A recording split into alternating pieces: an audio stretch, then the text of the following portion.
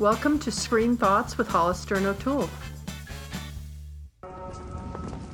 It began with the Black Plague. Within weeks, the dead began to rise. This cannot be. Hunting for human flesh. Now, the few of us that are left have only one way to survive. We must bring the fight to them.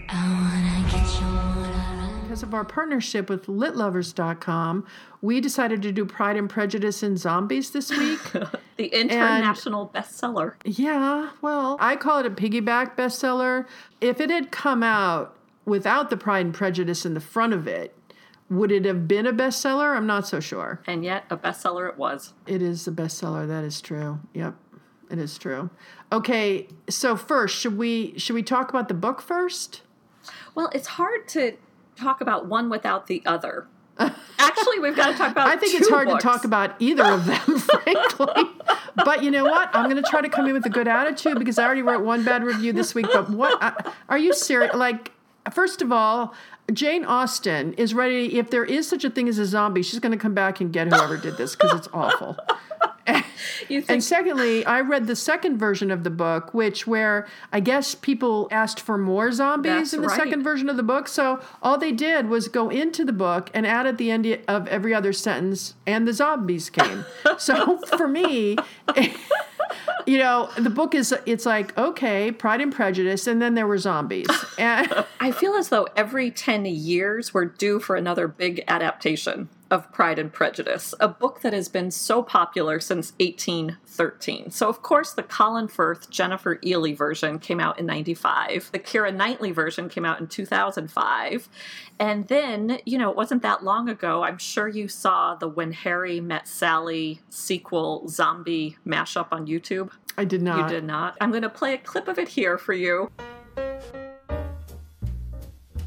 It's not only about Harry dealing with the loss, but also about finding love again. Yeah, you know, because people love Harry and Sally. I mean, they want to know what they're up to now. I mean, even if one of them is dead. There's definitely an audience for this. It's genius. I just have one little tweak. Not a big deal.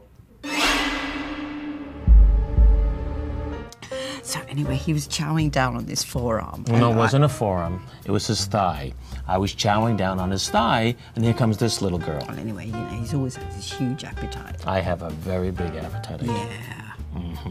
And the minute I thought, okay, if you can turn When Harry Met Sally into a little zombie mashup in this era of Hunger Games and the girl with the dragon tattoo, I don't see why you can't have a zombie overlay over Jane Austen's most beloved novel. I don't even know what to say to that, other than it's sacrilege. It's not okay. Well, okay. We should say Seth Grahame-Smith, who wrote the novel, it was his editor's idea. He called up Seth Grahame-Smith and pitched to him the 5 words that would change their lives: Pride and Prejudice and zombies. And then the response was, yes. He immediately saw it. Oh my God. You know, as a guy who wasn't that enamored with the book, but his editor was the one who then pitched it to the publishers, and it was published appropriately, I think, by Quirk Books. But Seth Grahame-Smith was the one who wrote Abraham Lincoln Vampire Hunter. Oh my God, I missed that too. What a surprise. Yes, he wrote the novel and the screenplay, both of which did pretty well. So I am quite sure they'll probably collaborate on another book. Yeah. But Seth Grahame-Smith, in the preface to the enhanced version of the book, he's talking about how he took the original and then added in his zombie text in red, which seemed appropriate to him.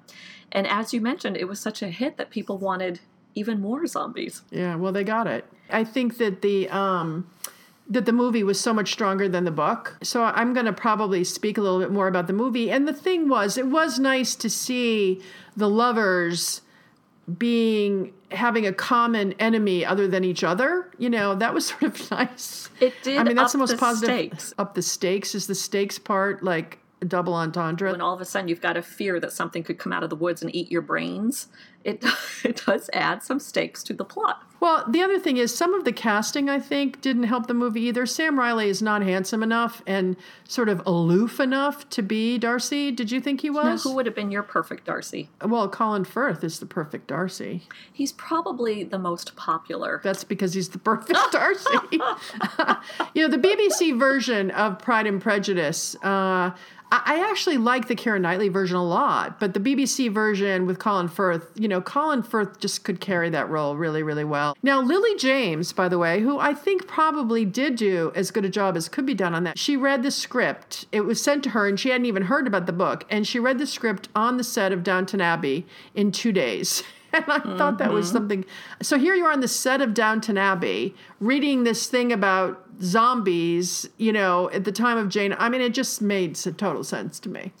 She had some great quotes because she said at first she was in the camp of people who just found the idea abhorrent. And then she read the script thinking, okay, Jane Austen is our birthright because we're English. And she said in the adaptation, they're like lethal Spice Girls. She said, we're the ones who rescue the men. We're the strong, strong characters. We're complete equals. And she did a terrific job. I read that all the Bennett sisters had to take a month of martial arts classes. So Lily James trained and boxed extensively. And she was very convincing as a Lizzie Bennet who could pull a sword. I totally bought her in that role. The zombie apocalypse is here. I've been training for this my whole life. I don't know. Should we be taking these great classic novels and be doing this to them? And isn't there something wrong with being able to take somebody else's words and bastardize them in that way? I'm not sure that should be legal. Do you think it should be? Well, I thought it was a very interesting afterword to the book by Dr. Alan Grove.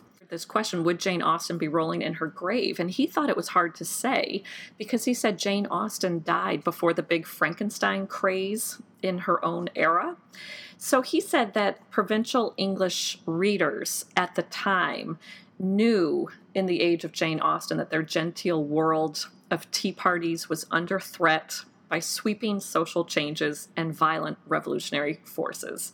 So he kind of cheered for this reinvention of Elizabeth Bennet as the one where she wields steel to preserve her way of life. And I thought that was interesting when he addressed this question of why was Gothic literature so popular back in the 19th century with people who also would have been reading Jane Austen. Well, I don't know how Jane Austen felt about her writing, but I know how I feel about things I've written.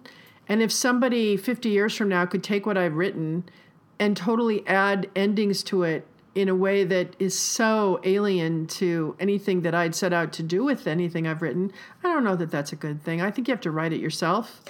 And I don't think you get to piggyback on such a great novel. I totally agree. And yet it is remarkable that in her short life, because Jane Austen died when she was only 41, everything she's ever written has been adapted for the big screen. To do another take on it, you need some fresh device. But what's interesting is it took a really long time to make it. Now, do you know who was originally cast as Elizabeth Bennet in this? Natalie Portman. Well, did you see where Natalie Portman's the producer? She stayed on as the producer, but she was originally cast as Elizabeth Bennet and then dropped out because of a schedule problem. And then Scarlett Johansson, Anne Hathaway, Emma Stone, Rooney Mara, Mila Kunis, and Blake Lively were all considered to replace her before Lily came on. Point being, maybe it was because it shouldn't have been made. But you preferred the movie more than the book. I'm trying to say that I didn't like either one of them. Well, I think that's becoming very clear. I gotta tell you, though, when I picked up the book, the opening line of Jane Austen's original is, of course, so famous, the very first sentence. It is a truth universally acknowledged that a single man in possession of a good fortune must be in want of a wife. And that sentence always appealed to me, that she started out by talking about husbands looking for wives and not the other way around. So when I picked up Pride and Prejudice and Zombies and see the very first sentence is, it is a truth universally acknowledged that a zombie in possession of brains must be in want of more brains, I gotta tell you, that really did kind of make me laugh. And then I thought, for me, that dose was probably enough. where I got the conceit. I can see how that could be humorous, but I didn't need as big a dose of it as the book provided. Huh. You know, maybe it could have been a short story, or it could have been a Saturday Night Live skit. It could have been a YouTube spoof, like when Harry met Sally. Exactly. But to make a quote serious, film around it, I don't know. It just seems sacrilege. In fact, I was upset that I gave them my $8. When I was in St. Augustine for the film festival, I was actually at their library. I know, no surprise to you. And I was talking to Emily, who's a librarian at the St. Augustine Library. And she told me that she had read the book and she didn't really enjoy it because she said she felt it didn't rise to the level of an original work. It almost sounded like testimony you could use in a copyright case. But that's so beautifully said. Rise to the level of an original work. You know what? That's exactly why I was irritated. Mm-hmm. It's not an original work, and you don't get to make a ton of money as if it were. And then Emily, the librarian, said something else very interesting. She said she hadn't yet seen the movie, but she was already assuming that she would prefer the film to the book because she said that zombies make better visuals. She doesn't want to read about all the gory detail. Yeah. You know what? Brilliant. Absolutely. You gotta love Emily at the St. Augustine Library because when I was reading the book, and they're constantly in the book getting sick to their stomachs, and there was one scene where they strangled somebody with their own bowels. I was like, okay, I'm done. And I will give this to the movie that I thought they handled that much better. I don't want to use the adjective in a much more appetizing way, but it wasn't as unappetizing. There were a few cutaways to, people who looked like they had been the brain buffet. Mm-hmm. But I thought it was better as a visual in the movie. I think so. But see, I also listened to the audiobook. I didn't read the book. And audio, I think, is more, it wasn't as bad as seeing it actually in print. And I'm so glad I didn't read it in print because Pride and Prejudice is my favorite novel. And so for me to see it in print, I think I would have cried. There's another thing about the movie that I thought they did better than the book. And in the book and all the prior movie adaptations, the character who's always bothered me the most, do you want to guess who it is? Her sister? The sisters are definitely up there. Not Jane, but the younger three. Yeah. Who? What? Who? Mrs. Bennet. I don't even know why I didn't say that first. Mrs. Bennet is ridiculous. She's ridiculous. Yes, I guess the word is a flibbertigibbet, where she's just so, grates on my nerves in every single adaptation, no matter how capable the actress is. By the way, Jane Austen's all of the mothers in her novels. The mother in Sense and Sensibility, same thing. Sort of like this idiot woman who couldn't figure it out for herself, so her daughter has to step in and do so, It's just irritating all the way around. So she does have these empowered younger women in her books, not all of them, but you usually end up with an Elizabeth Bennet-like character. So I liked in the movie version of Pride and Prejudice and Zombies that the younger sisters and the Bennet parents, their roles were much reduced. So even when the sister runs off with Wickham, they don't belabor that. They really kind of stick with... Who has time to belabor the main things from the novel when zombies are going to eat you? No offense, there's not a lot of time here for other actions.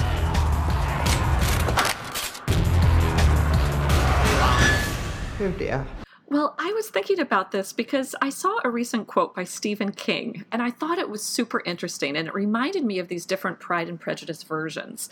Because in the Colin Firth one, which is so popular, that version is 5 hours long. It was obviously a TV miniseries. Stephen King, one of his books, is being adapted for television, and this is his quote. He says, "Movies with a long book, it's like trying to sit on a suitcase and get everything inside." That's a great quote. And it's so funny you should bring up Stephen King because I actually had written his name down because he's somebody who accomplished what this book accomplished it on the coattails of Jane Austen's work. Mm-hmm. Perhaps on the petticoat tails. Exactly. Love it. Okay, Stephen King, he built his successful novels from scratch. And he built every brick, painstakingly so, in a genre that's very, very difficult, I think, to succeed in.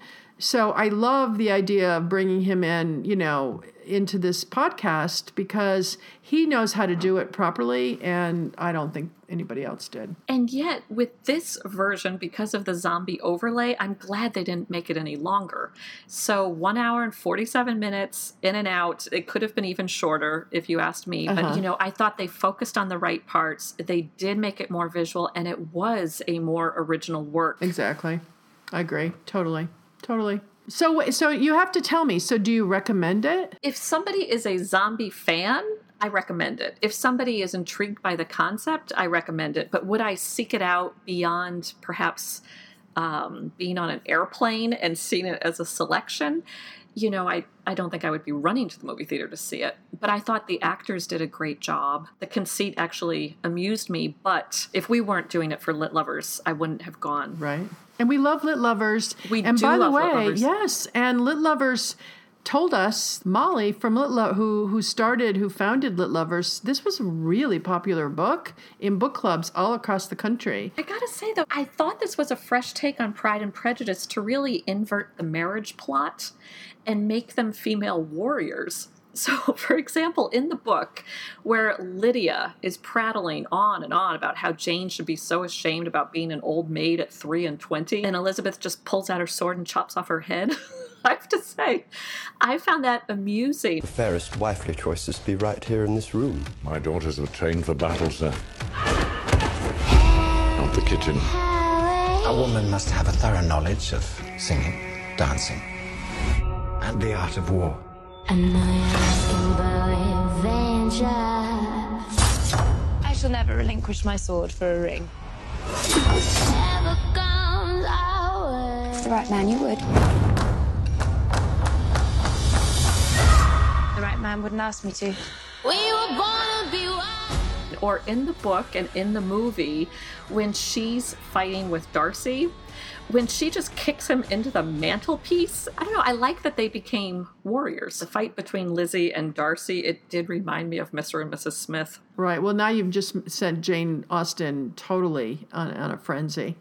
Because to be comparing her novel to Mr. and Mrs. Smith, I'm sure she's going, this is fabulous. How far we've evolved since she was on the planet. I think she would all be for the heightened powers. I do. Okay, then. Right. Somebody who I thought added a lot of levity to the movie version? I thought this was a terrific acting turn. You're going to be shocked probably by my answer. Who? Pastor Collins, played by Matt Smith. Huh. I thought he was terrific. And this is the bit of trivia. Do you know who he's dating in real life? Yes, Lily. Yes. Who would have thought that Lizzie really ends up with Pastor Collins? Did you recognize who played Mrs. Bennet? No. She was Shazza, the friend in the Bridget Jones Diary. Huh, okay. And this just goes to show the power and the resonance of Jane Austen to this day. I didn't realize this, but the Bridget Jones Diary, that was more than a nod to Pride and Prejudice. Yeah, absolutely. And not just because it starred Colin Firth. No, but I knew that even when I saw it. I think I read the book and I knew it. I mean, I think actually I read it in book club.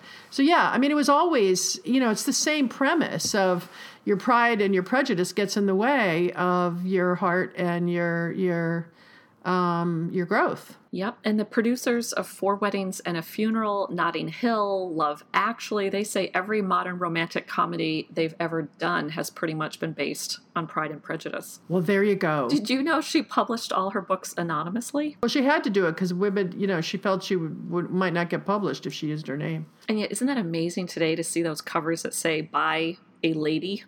Yeah, exactly. Anyway, I do not recommend that you see this film under any circumstances, by the way. Besides the fact that I'm not naturally drawn to zombie movies, there was one thing that really struck me about the movie that I would have changed. And that was the order in which we're introduced to the characters.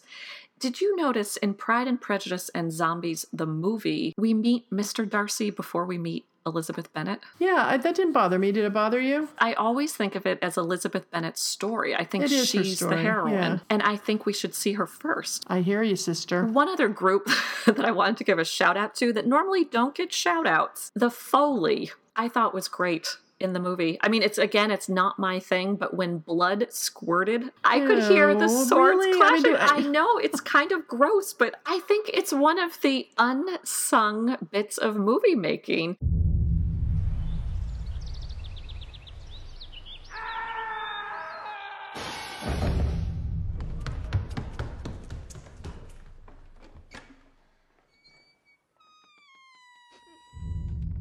They've proven, for example, when you watch something on TV or the big screen, when you see someone walking down the hall, if we don't hear the footsteps, it throws us out of the story, even though in real life you usually don't hear the footsteps. Huh. So somebody went back through this movie and added the blood and the swords and the chinking cups. Okay, and you know what? Maybe they'll be nominated for an award for that. They should be. I think they did a great job. All right, so this ends this podcast on Pride, Prejudice, and Zombies. But I'm going to try to be positive next week. So looking forward to seeing you all then. We'll come back like the undead. Okay.